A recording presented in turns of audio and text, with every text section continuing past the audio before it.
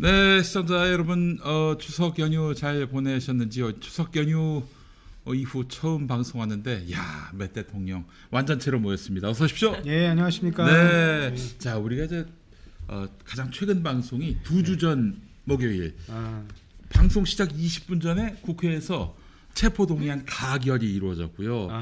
그때 또 국회에 우리 조상호 변호사님 또 강윤경 변호사님 계셨고. 아니 저는 국회에 있었던 게 아니고. 어디 계셨어요? 서초동에. 서초동에. 준비하고 계셨죠. 네, 저는 계셨고. 사실 가결될 거라고 봤어요.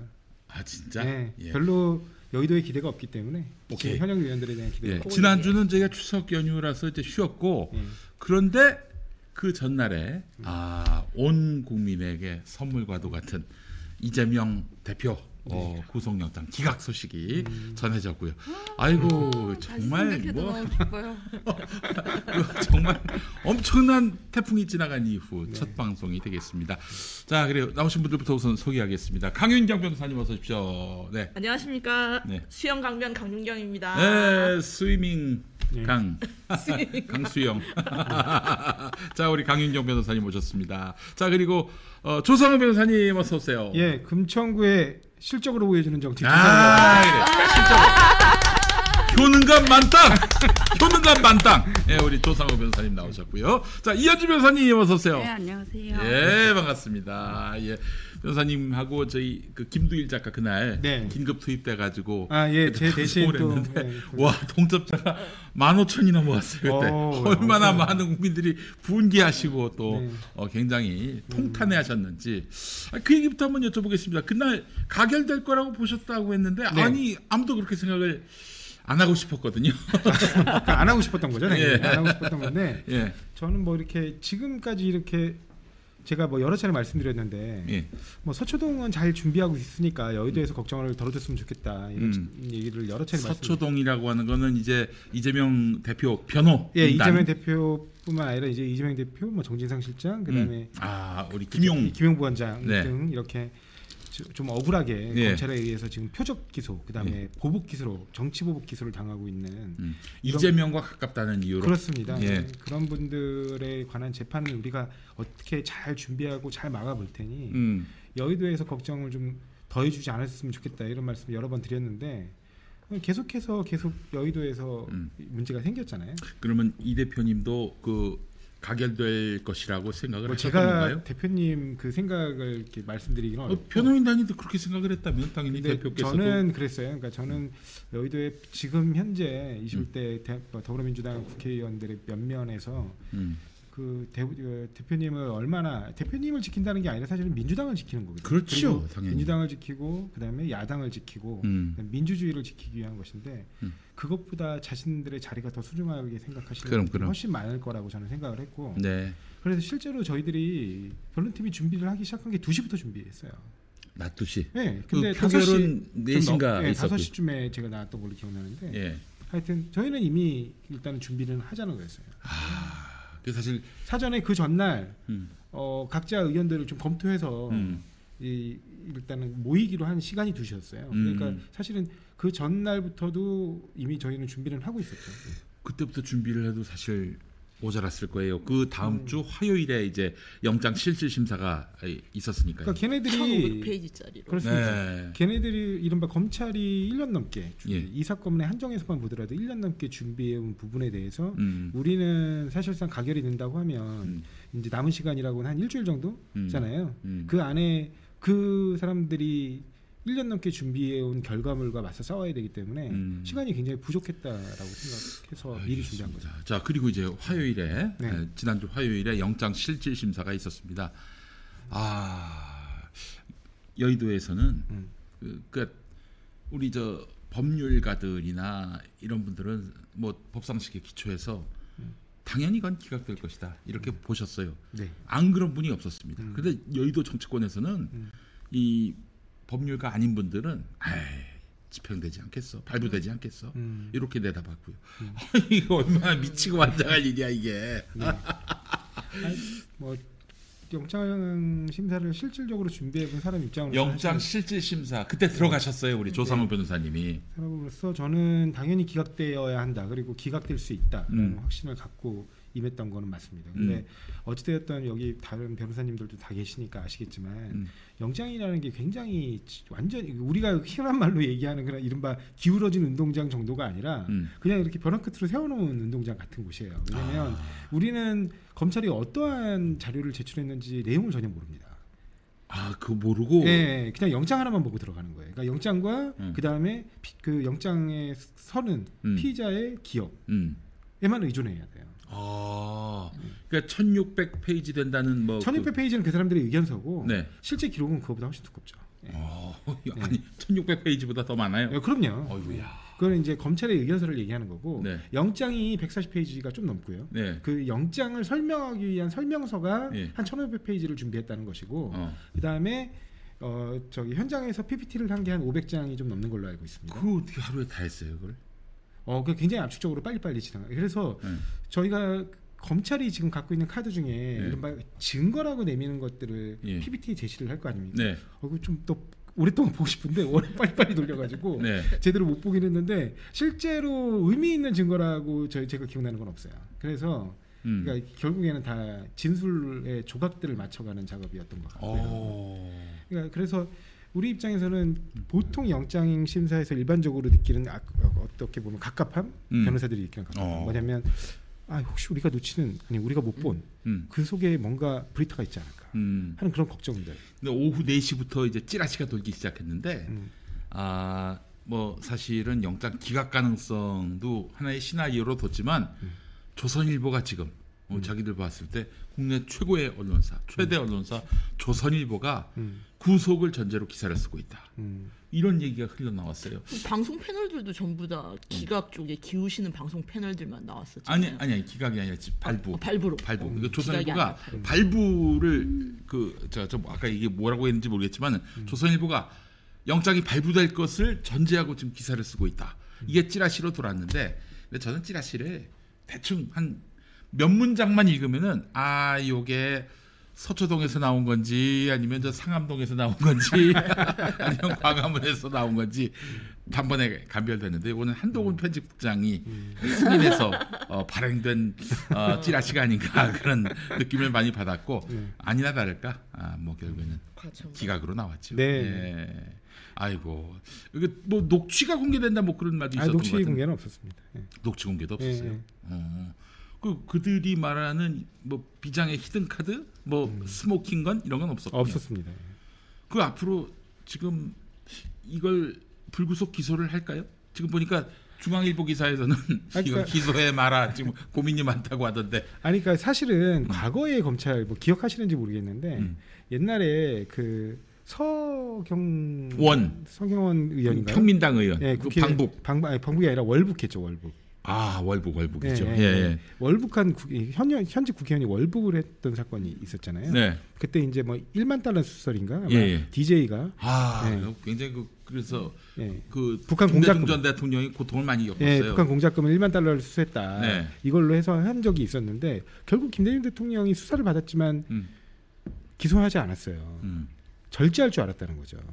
검찰이. 네. 근데 지금 검찰은 그런 걸 기대할 수 없는 검찰로 보입니다. 그러니까 당연히 아무리 만들고 싶고 뭔가 없는 사실까지도 이렇게 이른바 그럴듯하게 그림을 그려내고 싶었는데 결과적으로 실패했잖아요. 네네. 실패했어도 기소는 할 거라고 봅니다. 굉장히 바람직하지 않은 거죠. 그러니까 왜냐하면 수사 결과를 내놨는데 답이 틀렸어요. 답이 틀렸으면 그걸 인정할 줄 알아야 되는데 이 정부 검찰의 지금 이 정부 검찰의 전형적인 모습을 보여주는 게 한동훈이잖아요. 한동훈이나 또 윤석열이지 않습니까? 한동훈이나 윤석열이 자기 행동에 대해서 단 한 번이라도 반성을 하거나 사과를 한 적이 있나요? 없어요. 발부하겠죠? 발부가 아니라 기소하겠죠? 당연히 정현준 수순인 게 그러면 이때 그 검사들은 이제 연착륙을 할 수가 없는 상황이잖아요. 그렇지. 아니었어라고 할 수가 없는 상황이고 그러니까 그 수사 인력을 많이 투입하고 공을 많이 들인 만큼 이제 와서 아니라고 하면 결국은 이게 무리한 수사라는 증명을 해버리는 꼴인데. 그렇지. 근데 우리가 늘 그러잖아요. 잘못 간 길을 발견하면 그러니까 가장 늦었다고 생각할 때가 가장 빠를 때다. 지금이라도 돌아와야 돼요. 돌아오지 않고 계속 달려가면 그 끝은 낭떠러집니다. 합리화 사고 경로를 합리화 사고 경로는 어차피 무죄가 나와도 이제는 그 비난의 화살을 법원에 던지면 되니까. 그렇지. 뭐 법원이 이재명이 봐줬다 이러면 법원하고 되니까. 견해 차이다. 네. 이게 아주 점잖은 버전. 네. 좌파 판사다라는 건 격한 버전. 아니, 무슨 상황에서든 대처. 그러니까 플랜 A부터 플랜 G까지 있으니까 뭐 사실은 이번에도 그렇습니다. 그 구속영장이 기각되고 나서 검사들이 멘붕에 빠졌을 거잖아요. 그러나 얼른 정신을 수습한 다음에 기자들을 불러서 검사실에서 차담을 하면서 그 판사가 좀 이상한 사람이었다고 하더라. 좌파 검사의 정치적 결정이다라고 하면서. 근데 정말 저는 궁금한 게 이번에 영장에 검사가 10명이 들어왔어요. 근데 수사 검사겠죠. 예, 수사 검사가 다 직접 들어옵니다. 이런 사건들은 직관하기 때문에.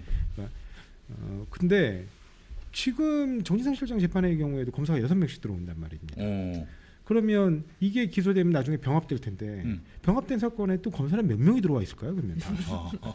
그리고 그 사람들이 2년, 3년, 4년 계속 그렇게 몇 명, 10명씩 들어와 있으면 그 인건비가 다 사실은 국민들의 피 같은 세금입니다. 아니 또 그렇게 생각하시면 안 되죠. 발상의 전환.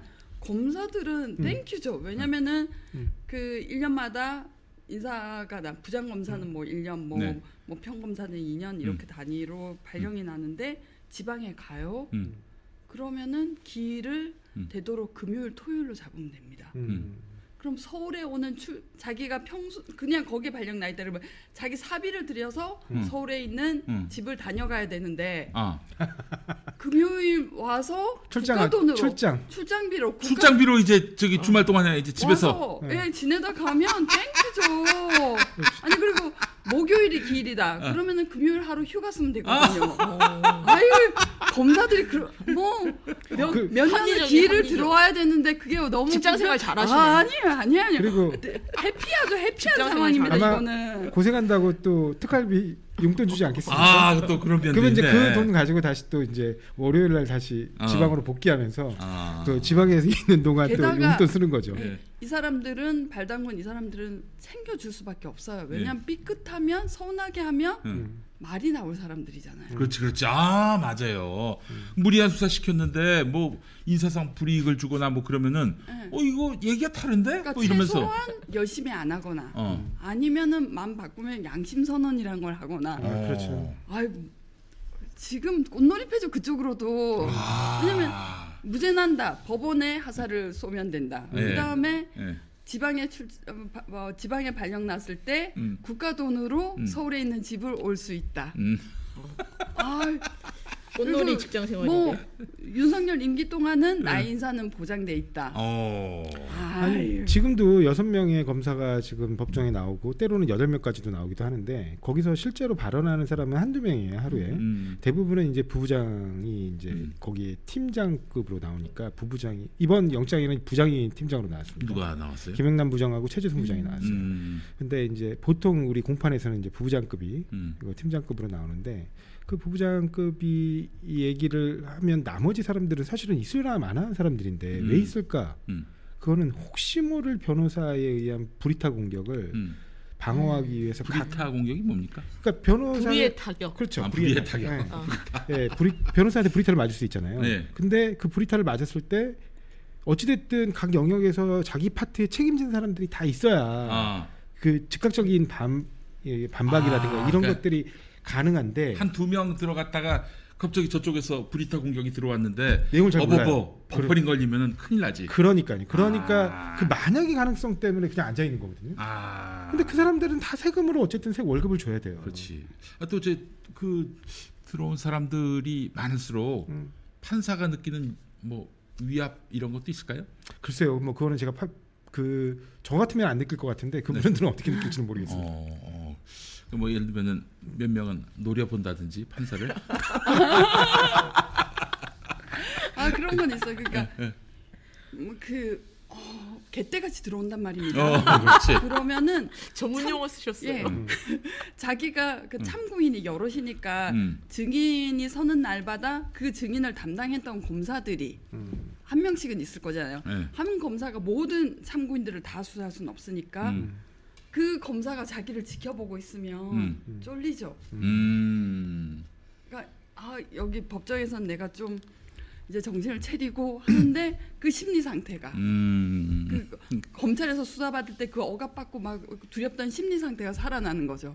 그래서 어떤 증인을 보면 검사가 질문을 했을 때 또는 피고인 측에서 피고인 변호인이 되게 예구를 날렸을 때 검사 얼굴을 먼저 본 사람이 있어요. 이게 왜냐면 우리가 뒤에서 보더라도 변호인들이 또 많아서 옆에서 보면은 사실 증인의 그 반응이 잘 안 보이고 뒤쪽 등 쪽에서 이렇게 증인을 보게 되면 그렇지. 이렇게 돌아가는 거예요. 그러니까 그 검사가 그렇게 개떼같이 들어오는 게 여러모로 쓸모가 있습니다. 그 나름의 어떤 그런 방식이 있군요. 아니 실제로 그런 것도 있다고 하더라고요. 심리적으로 남영동 분실도 그랬지만은 서울중앙지검 그 창문이 조그맣잖아요. 들어가는 사람 굉장히 위압감을 느낀다고. 그렇죠. 그런다고 하더라고요. 그래서 서울중앙지검이 창문이 그렇게 길쭉하고 좁은 겁니다. 그래서 제가 법정에서 본 광경은 뭐가 있냐면 뭐 여기서도 여러 번 한 얘기지만 검사가 원하는 스토리를 긴 장문의 질문으로 던져요. 그걸 계속 물으면 결국 지쳐서 빨리 집에 가고 싶어서 네 이러면 바로 입력. 뭐 그 일은 어떻게 된 건가요?를 하고서 자기가 내뱉었던 질문을 이제 답으로 해서 그렇게 하는 거죠. 그러면서 그렇게 이제 조서를 만드는 거죠. 거기다가 지문을 넣죠. 한숨을 쉬고 고개를 떨구며.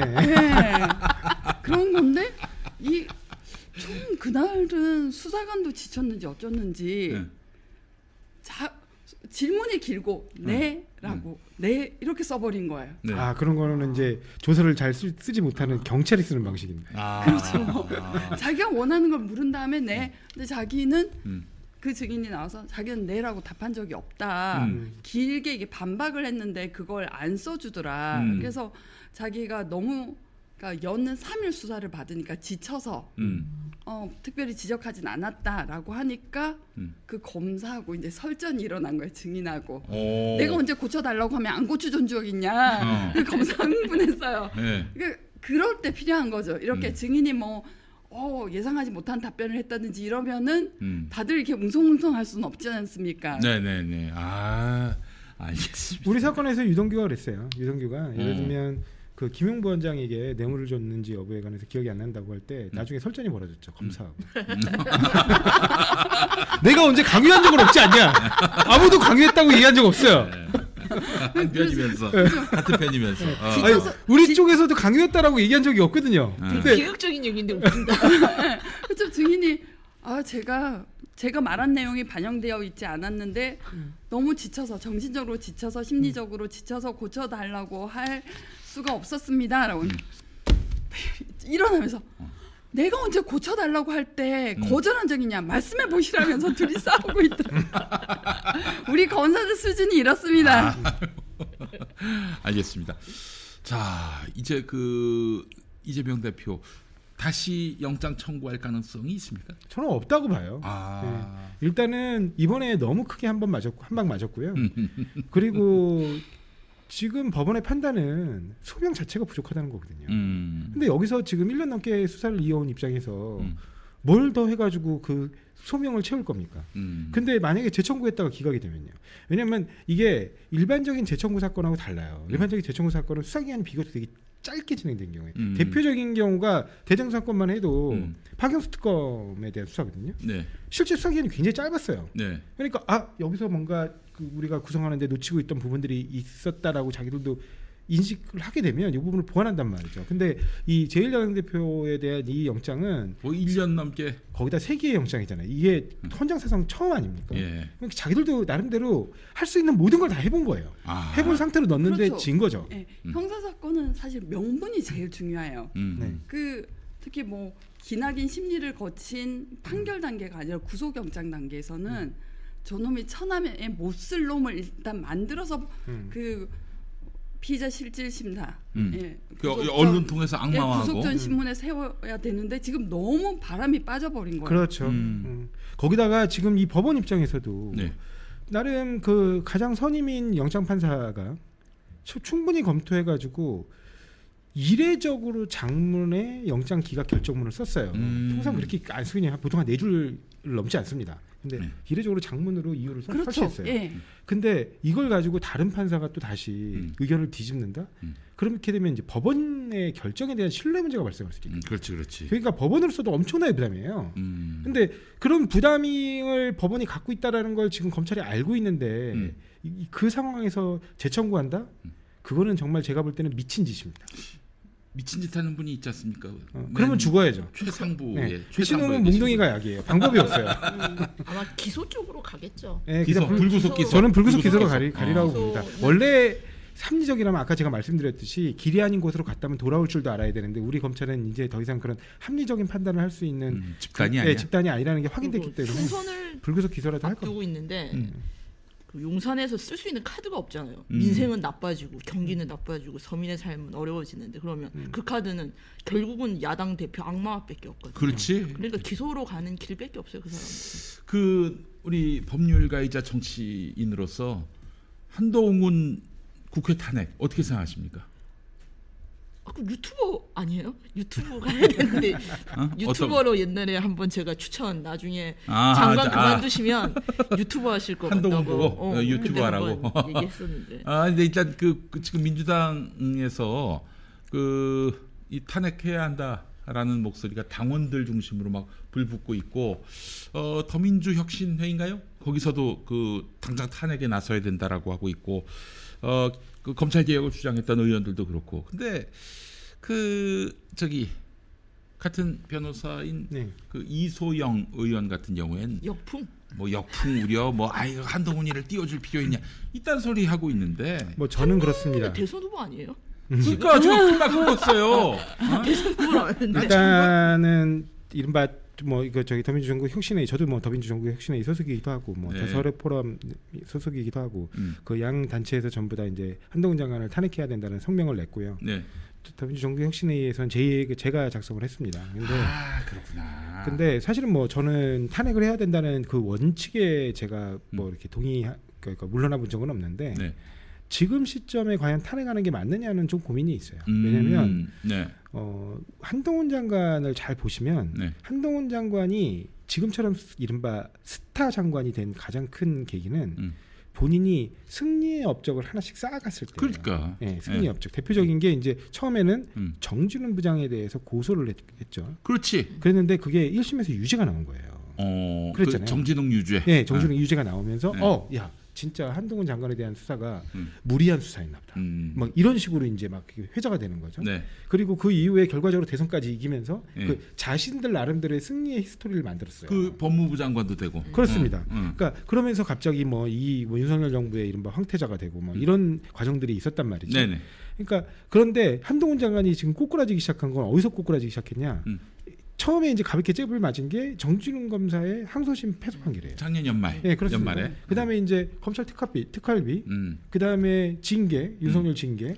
특활비 휘발. 그렇습니다. 휘발 사건.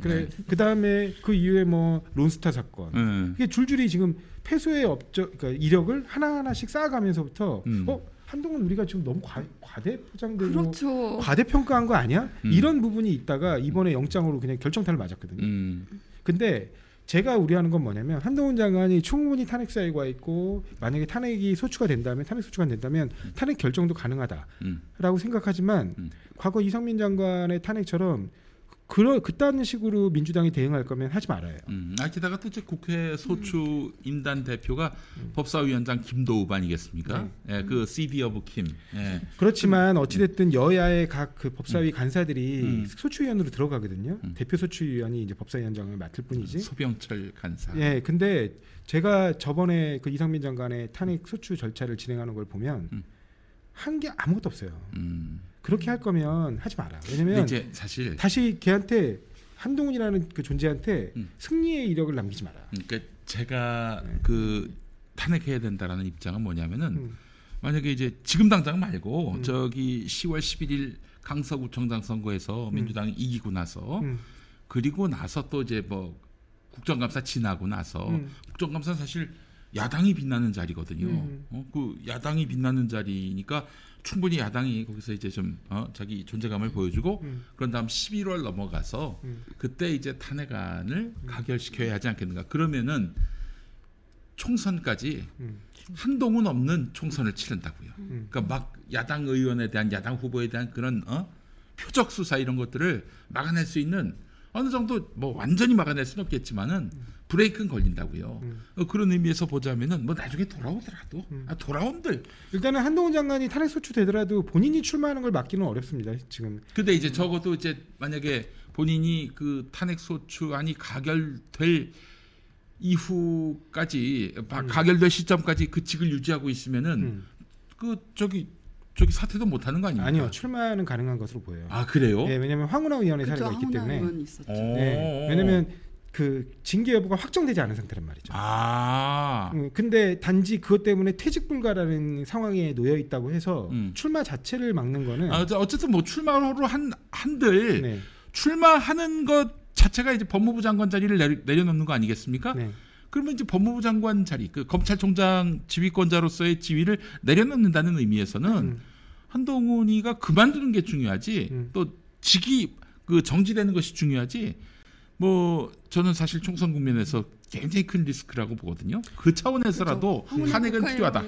저 의원 면직 사직서는 제출했는데 수리가 안 됐어요. 그 상태에서 이제 출마를 했는데 그러면 이게 직을 유지한 상태로 출마를 한 거여서 공직선거법 위반이냐 뭐 이런 문제에서 이제 승소를 하셔가지고 그 사례 때문에 그래, 어쨌든 네, 그리고 뭐 출마를 하든 말든 뭐 아니 또 이런 얘기도 있습니다. 만약에 이제 한동훈에 대해서 탄핵한다 그러면은 그 72시간 뒤에 한다면서요? 보고된 뒤. 네. 그럼 72시간 이내. 72시간 사이에 그만두면은 나올 수 있는 거 아니야, 한마디로 얘기해서. 뭐 그럴 수도 있지만 뭐 소추기가 이게 소추가 한동훈 장관의 출마 여부와는 관련이 없다. 어쨌든 뭐 어쨌든 네. 한동훈이가 진짜 뭐 그런 상황까지 몰린다면은 아마 그 탄핵 소추가 되면 일단 직이 정지되는 것이고요. 뭐 그 중간에 그만둬서 뭐 총선에 나오든 말든 어쨌든 한동훈이가 그 직을 갖는 것은 총선에 굉장히 큰 그 위험 요소가 된다. 몇 표가 나올지 궁금해요. 국민의힘에서도 반란표가 나올 수 있어요. 반란표가 나올 거. 왜냐면 이번에 그래서 꽃놀이패. 왜냐면 이번에 검사 탄핵의 경우에 180표가 나왔어요. 180표가 나왔다는 거는 적어도 국민의힘 쪽에서 10표 가까운 반란표가 나왔다는 얘기예요. 그렇지. 그러니까 하여튼 그런 부분도 이른바 뭐 관전 포인트일 수는 있지만 어찌됐든 제가 드리고 싶은 말씀은 뭐냐면 저기 한동훈 장관에 관련해 가지고 언제든지 탄핵 소추할 수 있어요. 근데 그렇기 때문에 더 칼집의 칼로서 굉장히 위협적인 무기로 칼은 갈아두되 쓸 때는 신중하게 판단해야 된다. 왜냐하면 언제 어느 시점에 어떤 방식으로 쓸지 우리가 갖고 있는 칼이잖아요. 우리가 휘두르면 돼요. 근데 그 휘두르면 어느 시점에 휘두르는 것이 휘두를 거라면 어느 시점이 가장 우리한테 이득이 되고 유리할 건지 잘 판단해서 하면 되고요.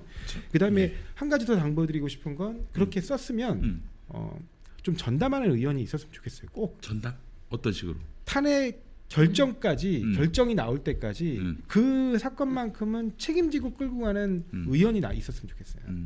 그 정도는 해야 되는 거 아닌가 싶어요. 김용민 의원 정도는 할 수 있지 않을까 싶은데. 그러니까 누가 됐든 네. 그게 21대 국회가 만약에 부족하다면 22대 국회에서 새로 들어가는 사람들 중에 이걸 책임지고 할 사람이 해가지고 이 사건을 맡아가지고 제대로 책임지고 끌고 가든 뭐 하든 어찌됐든 민주당이 그 칼을 만약에 빼서 휘두르고 찔렀다면 그 다음에는 이거를 책임지고 끌고 가는 만약에 결과적으로 실패할지언정 저번 이상민 장관처럼 그렇게 사건을 방치해서 무대응으로 가다가 정말 어처구니 없는 결과를 내지 않았으면 좋겠다. 근데 저는 이 사태를 보면서 생각하는 게 검사들이 뭐 자기네들 특수부 검사, 뭐 반부패 수사부 검사들 대한민국 최고의 칼잡이, 조선 제1검 이렇게 뭐 불렀었잖아요. 근데 알고 보니까 전설의 검이었어요. 그 전설에 사실은 뭐 별 볼 일 없는 전설에만 그렇다고 전해지는. 그러니까 뭐냐면 검찰은 이때까지 항상 수사를 예고편에 집중을 하거든요. 예고편 틀어서 뭐 언론을 통해서 빵빵 틀고 그러면은 뭐 검사 판사들도 아까 전에 형사사건은 뭐 명분이 중요하다고 말씀드렸는데 그 6개월 뭐 3개월 수개월을 막 나쁜 놈이라고 꽝꽝 떠들어댄 놈을 판사가 영장을 안 치기가 참 부담스럽거든요. 그래서 영장 내주면 그냥 이제 거의 이제 굳혀지는 거예요. 본편은 형편 없어도 다들 해놓은 게 있으니까 그냥 그 길로 가는 거예요. 근데 이 사건은 너무 부실했던 거예요. 그냥 뭐 아무리 짜맞춰도 부실해가지고 결국은 뭐 대한민국 최고의 칼잡이 조선 제1검이 다 뻥이었다. 다 뻥이었다고 생각해요. 그래서 정말... 그럼 우리도 이제 막 자칭으로 뭐 최고의 법조인 뭐 이렇게 해도 되는 거잖아요. 조선 제일 변호사. 법조계 최고의 미녀 이래도 되는 거잖아요. 반사. 아니 어떻게 보세요? 그 한동훈 탄핵과 관련해서. 저는 한동훈 탄핵에 대해서 뭐 우리가 지지자 입장에서 제가 우리 민주당의 당원의 입장에서는 해야 된다라고 생각이 들죠. 아까 얘기했던 제 개인적으로는 반란표가 국민의힘에서 몇 표 나올까가 되게 궁금하고요.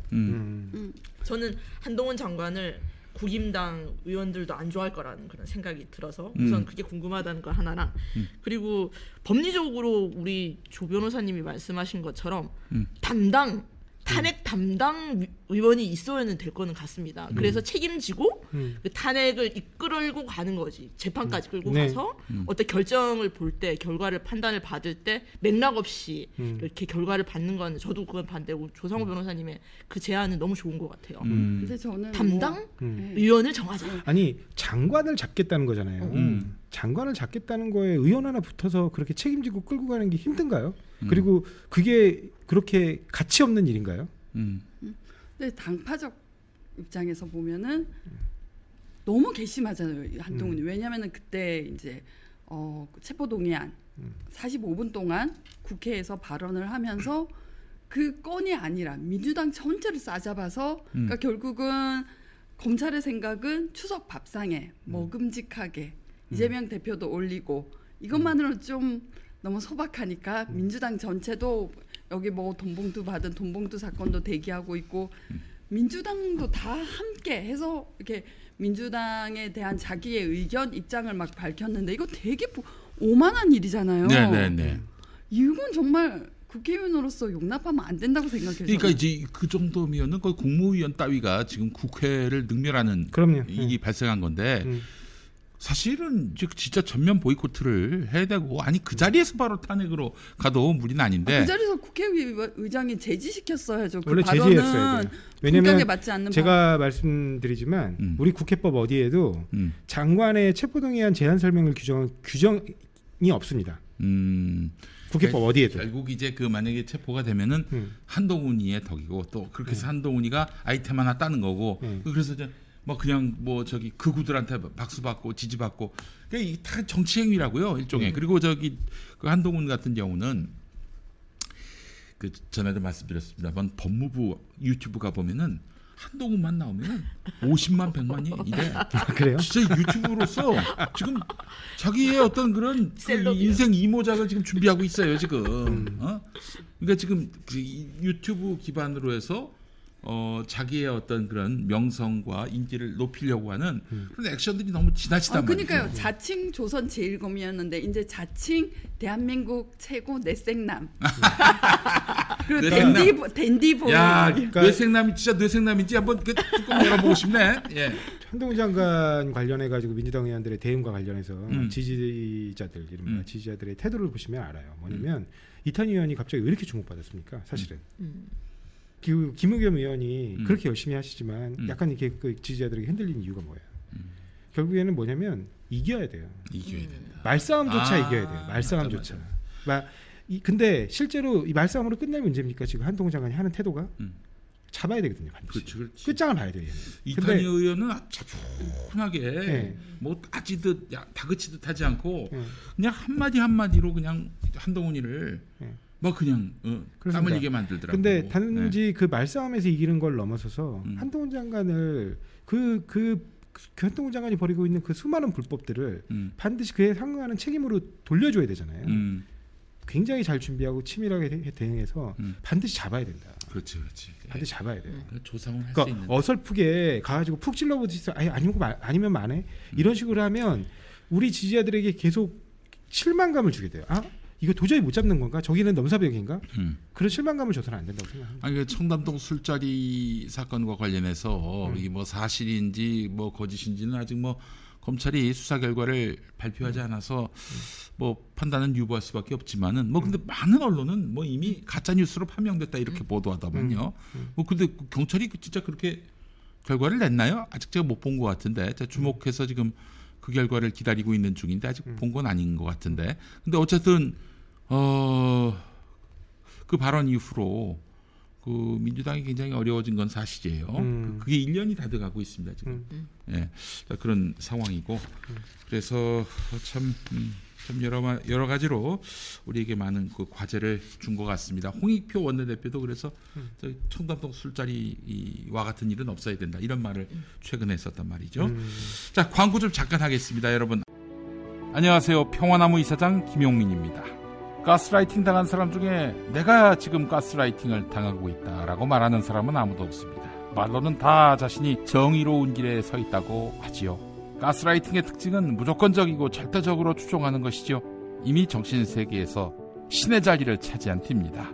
자, 그렇다면 가스라이팅을 하는 사람은 어떻습니까? 끊임없이 사기칩니다. 자기 권력의 토대를 넓히기 위해서 거짓말마저도 동원하고 있습니다. 평화나무를 시작한 지 4년이 넘었습니다. 지난한 가스라이팅과의 전쟁에서 느낀 것은 이 문제가 매우 심각하다는 것입니다. 가스라이팅을 이기는 길은 인간이 각자 존엄함을 깨닫고 자긍심을 갖는 것입니다.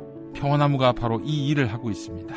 평화나무를 위해서 여러분 도와주시겠습니까? 동참해 주시겠습니까? 이 운동은 우리 사회를 살리는 마지막 투쟁이라고 전 생각합니다. 평화나무 후원해 주실 분들 010-2611-5040번으로 연락 주시기 바라겠습니다. 문자 주시면 저희가 소상히 안내해 드리겠습니다. 아유, 이제 한동훈 이거 진짜 어떻게 혼을 내줄까요? 진짜. 네, 한동훈이 그 이탄희 의원을 어려워하는 이유가 또 하나 있어요. 그 뭐냐면은 뭐 그간에 뭐 국정감사, 뭐 국정질의를 하면서 깨갱한 것도 있지만 한동훈은 콜롬비아를 LLM을 갖고 그러니까 해외 연수를 거의 하버드 갔구나. 예, 그거 하버드를 갔거든요. 검사들이 그래서 검사들이 진짜 이게 왜냐면 거기는 약육 강식, 동물의 세계. 예.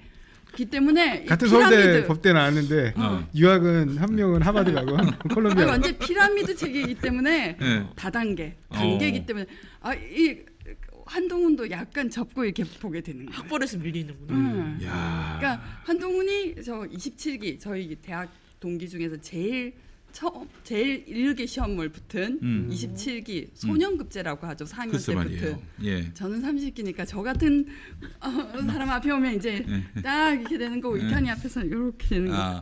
아니 이탄희 그 의원은 또 판사 출신이잖아요. 네. 네. 판사라서 또 그렇죠. 판사들이 더 연수원 성적이 우수하죠. 근데 검사들은 이제 그것까지 인정하고 싶지는 않은데 네. 나는 내가 소신으로 검사를 갔다 이렇게 보통 얘기를 한다 하더라도 아까 말씀하신 것처럼 일단 학교하고 딱 이렇게 갭이 되거나 예를 들면 제가 같이 갔다 왔는데 비슷한 학교를 이제 유학을 국가에서 지원을 받아서 갔다 왔는데 한 명은 이제 뭐 캘리포니아 변호사 시험에 합격했는데 나는 뭐 뉴욕주 변호사 시험에 합격했다 그러면 뉴욕주 변호사 시험이 이제 조금 쉽거든요. 네. 이제 뭐 그런 부분이 있다거나 그런 걸로 자기들끼리 선 긋는 거죠. 뭐. 그러면 좀 황당한 일이에요. 그래서 그 조선 제1의 싸가지 우병우에 관해서 내려오는 전설이 있잖아요. 또 뭐예요? 우병우가 영월지청장으로 갔을 거예요. 갔는데 대학 동기가 늦음학기 시험을 합격해서 이제 밑에 들어온 거예요. 근데 사적인 자리에서는 사실 대학에서 얼굴 보고 지내는 사이니까. 근데 그 우병우가 먼저 그렇게 했으면 모를까. 이제 사적인 자리에서 그 사람이 그냥 병우에 뭐 이렇게 했겠죠. 세상에 그 지체 높으신 분을 향해서. 그 뒤로 뭐 청해를 한다든지 박살이 나는 거예요. 박살이 났던 거예요. 야. 조폭이 조폭. 꼴값들 떨고 있구나 진짜. 아이고 죽으면 다 흙이 될 인간들이 말이야. 내일. 그렇죠. 한동훈도 그래서 유튜브를 시작하면 여기랑 경쟁하게 되고 우리 여기다가 한 수 배워 주십시오 막 이렇게. 저기 뭐야. 우리가 한동훈한테는 좀 한 수 접죠. 뭐. 아유 거기는 뭐 대단합니다. 뭐 한동훈이가 무슨 경제 전공자도 아닌데 경제 강의했다고 100만이야. 아이고 나이 참 기가 죽어서. 저희 또 이번에 그 엑스포 유치를 위해서 신이 몰타와 안도라까지 방문했고 결국 빈소레기로 돌아왔지만 그게 정말 그 엑스포 유치를 위해서 간 건지 본인 여름휴가 대신해서 간 건지 참 또 그럴 수도 있겠네. 그럼요. 거기가 전형적인 유럽의 관광지예요. 아니 그렇지. 인구 몇십만밖에 안 돼요, 몰타. 그리고 안도라 같은 경우는 인구가 몇 천인 걸로 알아요. 몇천 명. 그러네. 거기 가가지고 뭐 한 도시국가예요. 한 표 줍쇼 하러 갔는데 그 실제 진짜 유치하러 간 건지 아니면 여행 즐기러 간 건지 알 수 없는데 아까 그 이현주 변호사님 말씀처럼 주말에 재판을 잡아가지고 그렇게 해서 서울 올라오는 비용을 알뜰하게 또 나라 돈으로 챙기시는 우리 검사님들 그 태세를 보면 몰타에 왜 갔는지 좀 대략 짐작이 가는 것 같습니다. 몰타는 사우디 지지하기로 했고 몰타 가서 뭘 했는지 무슨 유치 활동을 했는지 그거 좀 밝힐 필요가 있는데 안도라는 로마 지지하기로 했고 아이고 이 나라 돈 식충이들. 어쩜 한동훈 장관이 갔다 오자마자 그것도 지지 선언을 발표를 하냐. 보란 듯이 물을 베기네. 보란 듯이. 예. 근데 그 정말 이 특활비 문제나 이런 것들은 다음 정부 때 민주당이 집권 하면은 반드시 규명해내야 될 것 같아요. 그것도 정말 반드시 필요한 일이에요. 지금 그러니까 국회에서 이게 시스템적으로 이어져야 되는 게. 지금 이 사람들이 하고 있는 것들이 단순히 부당한 정도가 아니라 불법이에요. 그러면 그 불법에 대한 책임까지 이어지기 위해서 사실 우리가 검찰에 어떻게 손을 쓰기 어려운 상황이잖아요. 그러면 갖고 있는 유일한 권력이라는 게 의회 권력이고 그렇기 때문에 국정조사를 굉장히 잘 활용해야 돼요. 그래서 국정조사를 통해서 수집된 증거를 바탕으로 사실상 만약에 검찰이나 이 수사기관에서 하다못해 이제 뭐 공수처에서조차 공수처에 이제 수사 역량이 부족하다는 평가를 많이 받고 있지 않습니까? 근데 거기서조차 만약에 이게 해결이 되지 않는다.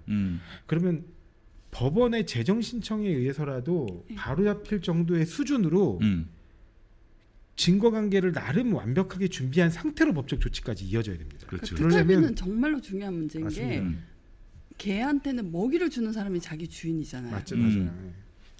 검찰총장이 1년에 8, 90억을 집행하는데 그래서 검찰총장의 관심 사안에 대해서 수사팀이 꾸려지면 거기 뭐 5천만 원도 1억도 막 이렇게 그래서 뭐 영수증 하나로 1억 5천이 집행된다는 거잖아요. 네. 그거죠.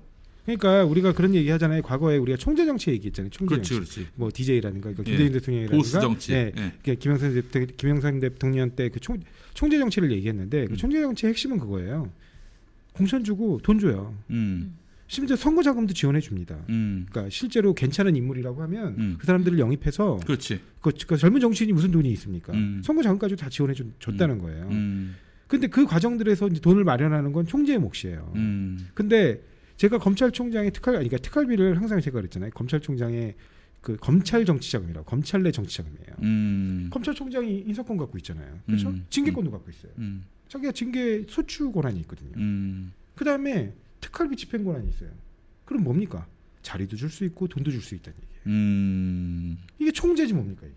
그래서 총장인가? 총장이 그래서 총장인가 보네요. 아유, 알겠습니다. 자, 특활비 문제는 반드시 규명해내야 합니다. 이게 사실은 그 검찰 개혁을 그냥 멀쩡한 조직을 향해서 매스를 대면은 저항하지. 심지어는 뭐 아무 잘못 없는 깨끗한 검사들도 저항하지. 니들이 뭔데? 이런다고. 그런 식으로 접근하면 안 됩니다. 특활비를 다 털어서 깨끗한 검사들은 중용하고 인정하고 뭐 성향이 어떻든 간에. 근데 이 특활비를 멋대로 갖다 쓴 인간들 아주 얼마나 치졸하고 정말 그 연병할 그런 사용 내역들 이런 것들이 있으면은 이거 바로 그냥 경을 쳐야죠. 그래서 여기 또 작은 에피소드. 또 너무 좋습니다. 예. 걔는 자기한테 먹이를 주는 사람이 주인인데 그 주인이 또 내가 널 챙겨줬어라고 하면서 전화 한 통만 걸어주면 또 너무 검사들이 감읍해서 왜냐면 국민 따위는 눈에 보이지도 않죠. 왜냐면 자기한테 자리를 내려주고 돈을 내려주는 사람은 총장인데 국민 따위가 뭐 국민을 위한 검찰이 어떻게 되겠어요. 그래서 심지어 임은정 검사가 이제 충주지청에 있을 때 임은정 검사한테 돈이 온 게 아니라 충주지청에 예년보다 조금 더 얹어서 왔나 봐요. 네. 윤대진 그 소윤 임은정 검사한테 전화를 해서 총장님이 직접 챙기셨네. 총장은 우리 대윤 문무일 그때 문무일. 네, 문무일 총장 때 립 서비스인데 이 문장은 흥칫뽕이지만 일반 검사들은 이제 넘어가는 거죠. 순전히 그냥 말이잖아요. 그렇지. 다 일선에 다 내려 보내는 돈은. 네. 그렇지만 이제 막 몸을 막 전율에 떨면서 왜냐면 총장님이 나를 기억하고 입고 나게 될 테니까. 총재의 성은을 입었어요. 그러니까 총장으로 하여금 총재 정치가 검찰 내 총재 정치가 가능하게 하도록 하는 장치가 특활비였고. 네.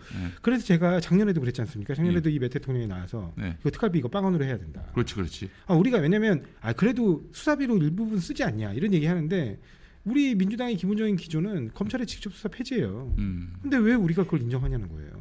아니, 업추비가 있는데 투명하게 쓰면 되지 뭐하러 특활비를 줘. 맞습니다. 이상한 거지. 그 딱 공급인데. 아니 이제 특활비 문제도 그렇고요. 지금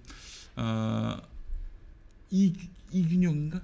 네, 대법원장. 오히려 이름을 안 외운 이유가 어차피 내일 이제 당마해야지.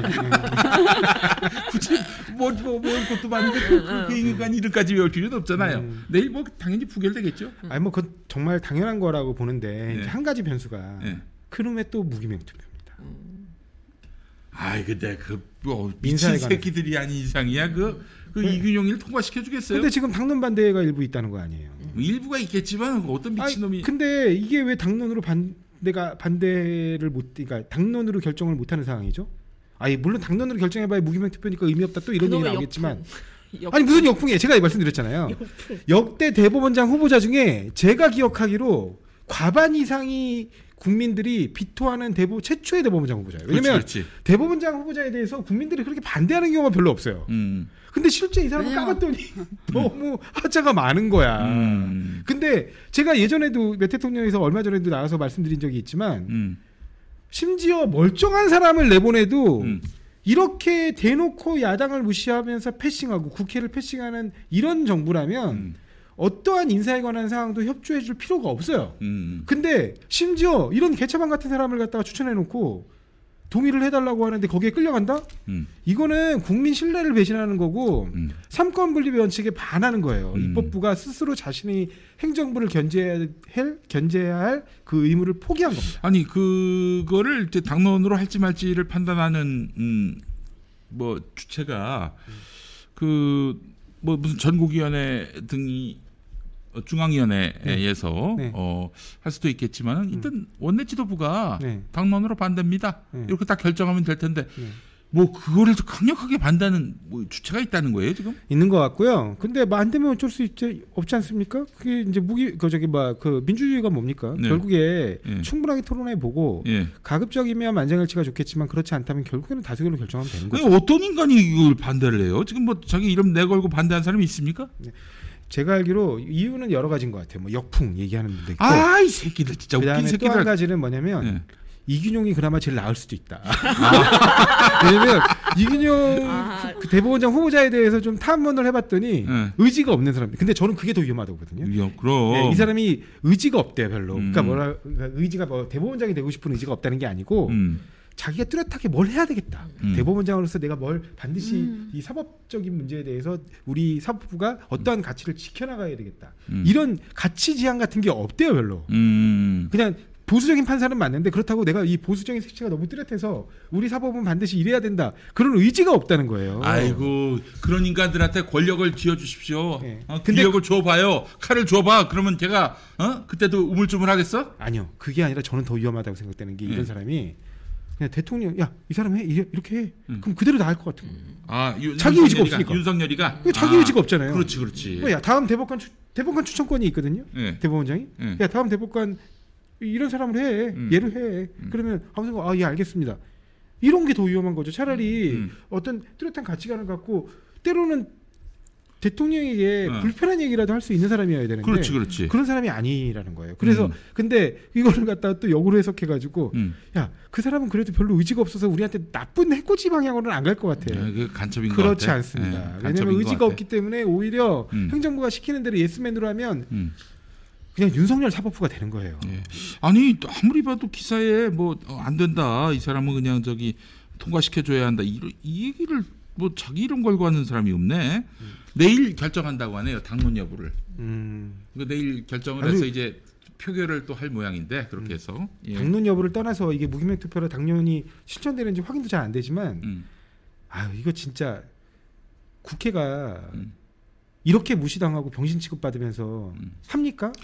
내일 만약에 창피해서라도 그렇게는 못합니다. 내일 만약에 그 이균용 통과시키면은 이 새끼를 다 죽여야 돼 진짜. 농담입니다. 이 새끼를 혼 좀 내줘야 돼. 진짜 가만두면 안 됩니다.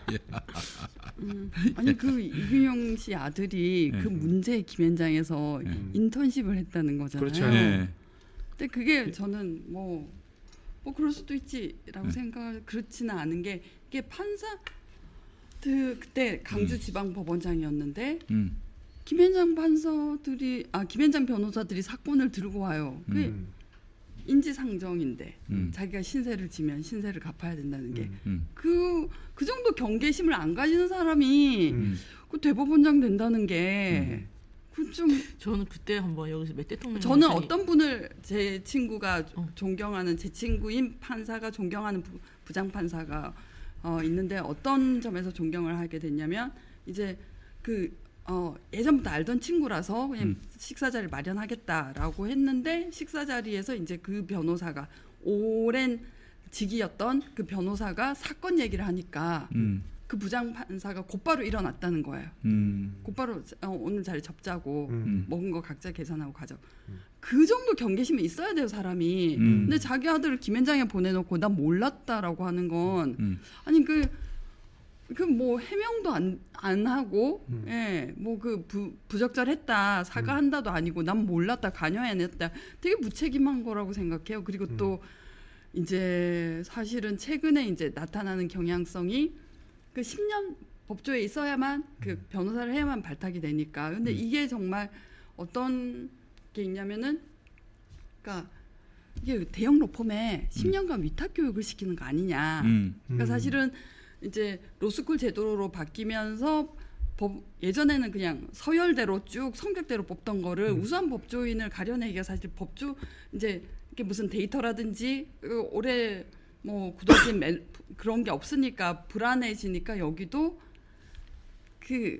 얘가 오래 근무했던 펌에다 의뢰를 해서 쟤 어때 평판 조회한 다음에 근데 그 대형 펌에 오래 있던 사람이 판사가 되면 자기 선배가 사건을 들고 찾아오면 이거 정말 저는 앞으로 이거는 풀어야 될 숙제라고 생각해요. 네. 그러니까 이게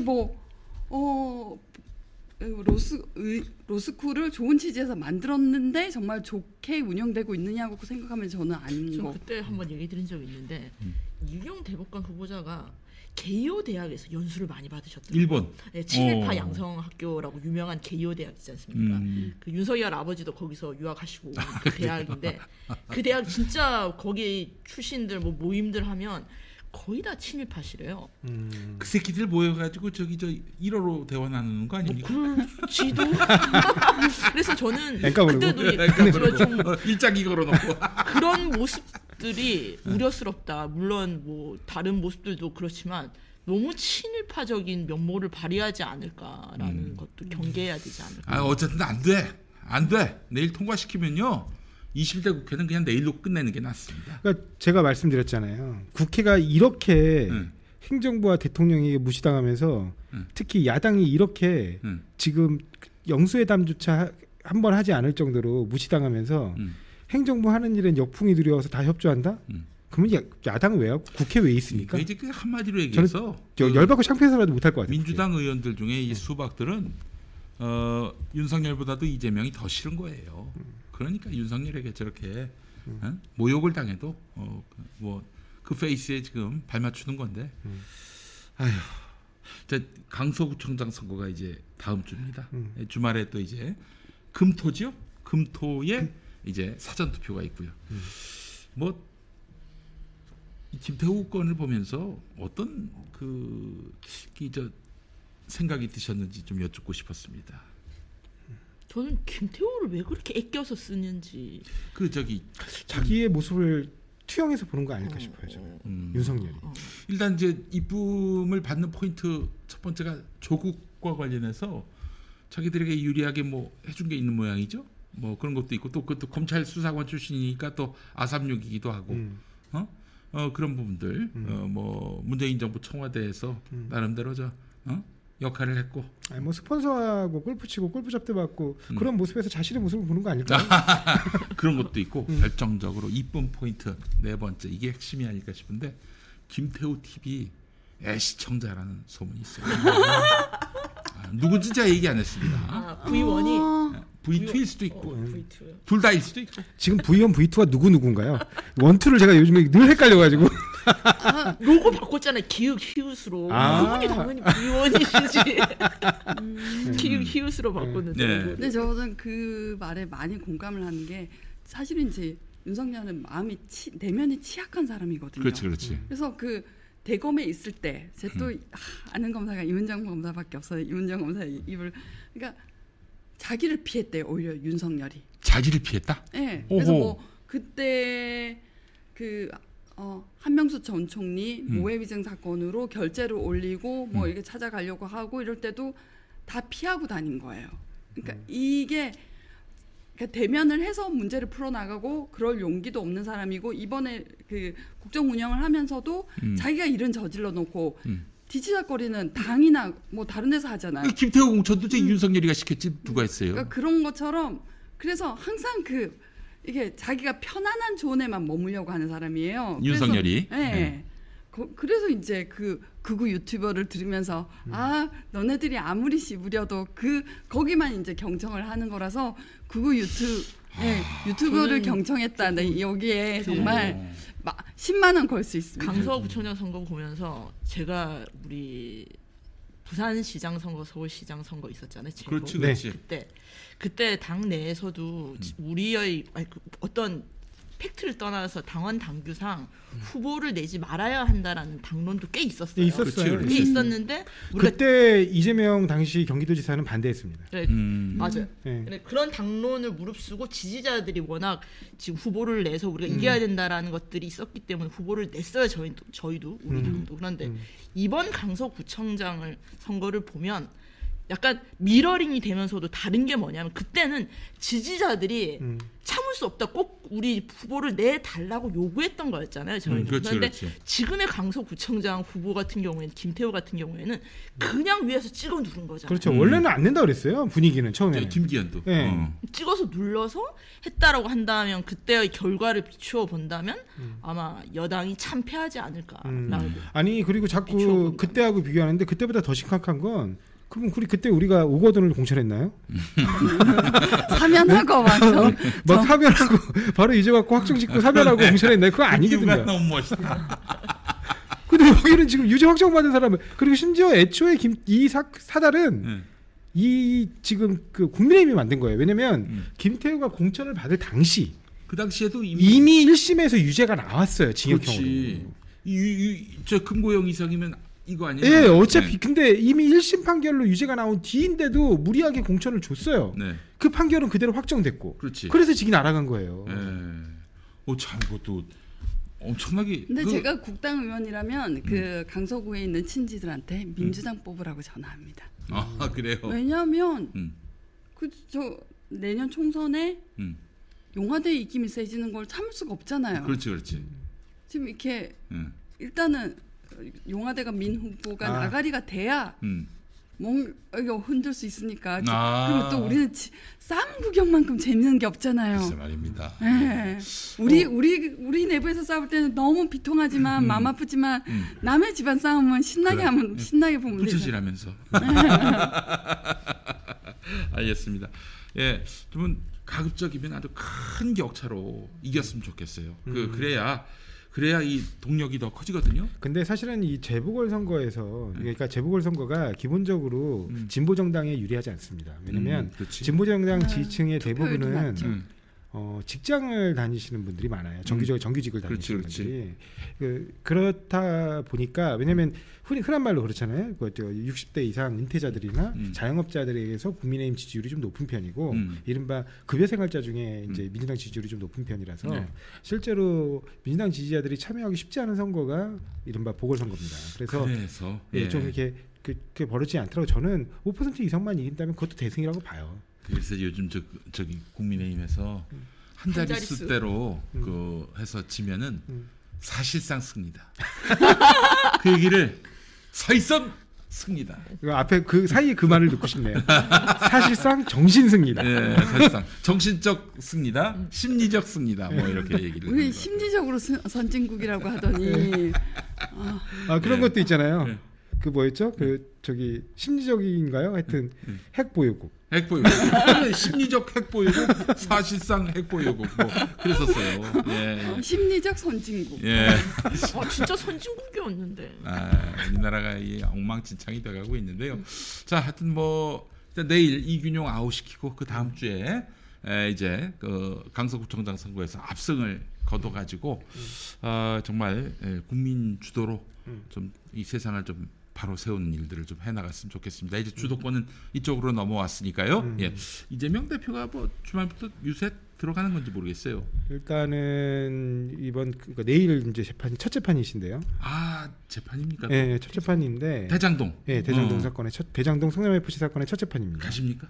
원래는 의사 쪽에서 녹색병원 의사진 쪽에서 굉장히 강력한 요청이 있어서 기일 변경 신청을 했는데 재판부가 일단은 불허를 했어요. 아마도 기존에 장기간 한 보름 가까이 이제 이른바 연휴도 껴서 그랬지만 보름 가까이 그걸 이제 재판을 연기한 상황에서 또 연기하기는 좀 부담스러웠나 봐요. 그래서 아마 상태를 좀 확인해 보고 직접 육안으로 확인해 보고 이제 좀 너무 이제 곤란해 보이면 좀 잠깐 짧게라도 진행을 해보겠다라는 의지로 아마 불허를 하신 것 같은데, 그러니까 의료진 입장에서는 이렇게 외부 행보를 하기는 힘든 몸 상태다라는 게 공식적인 의견으로 알고 있습니다. 그렇군요. 예, 알겠습니다. 자, 우리 시민들의 뜨거운 의지로 세상을 개척해 나갔으면 좋겠습니다. 오늘도 아주 귀한 세 분의 변호사님들과 함께한 시간이었습니다. 멧돼통령 마무리하고 다음 주에 뵙겠습니다. 고맙습니다. 고맙습니다. 감사합니다. 네.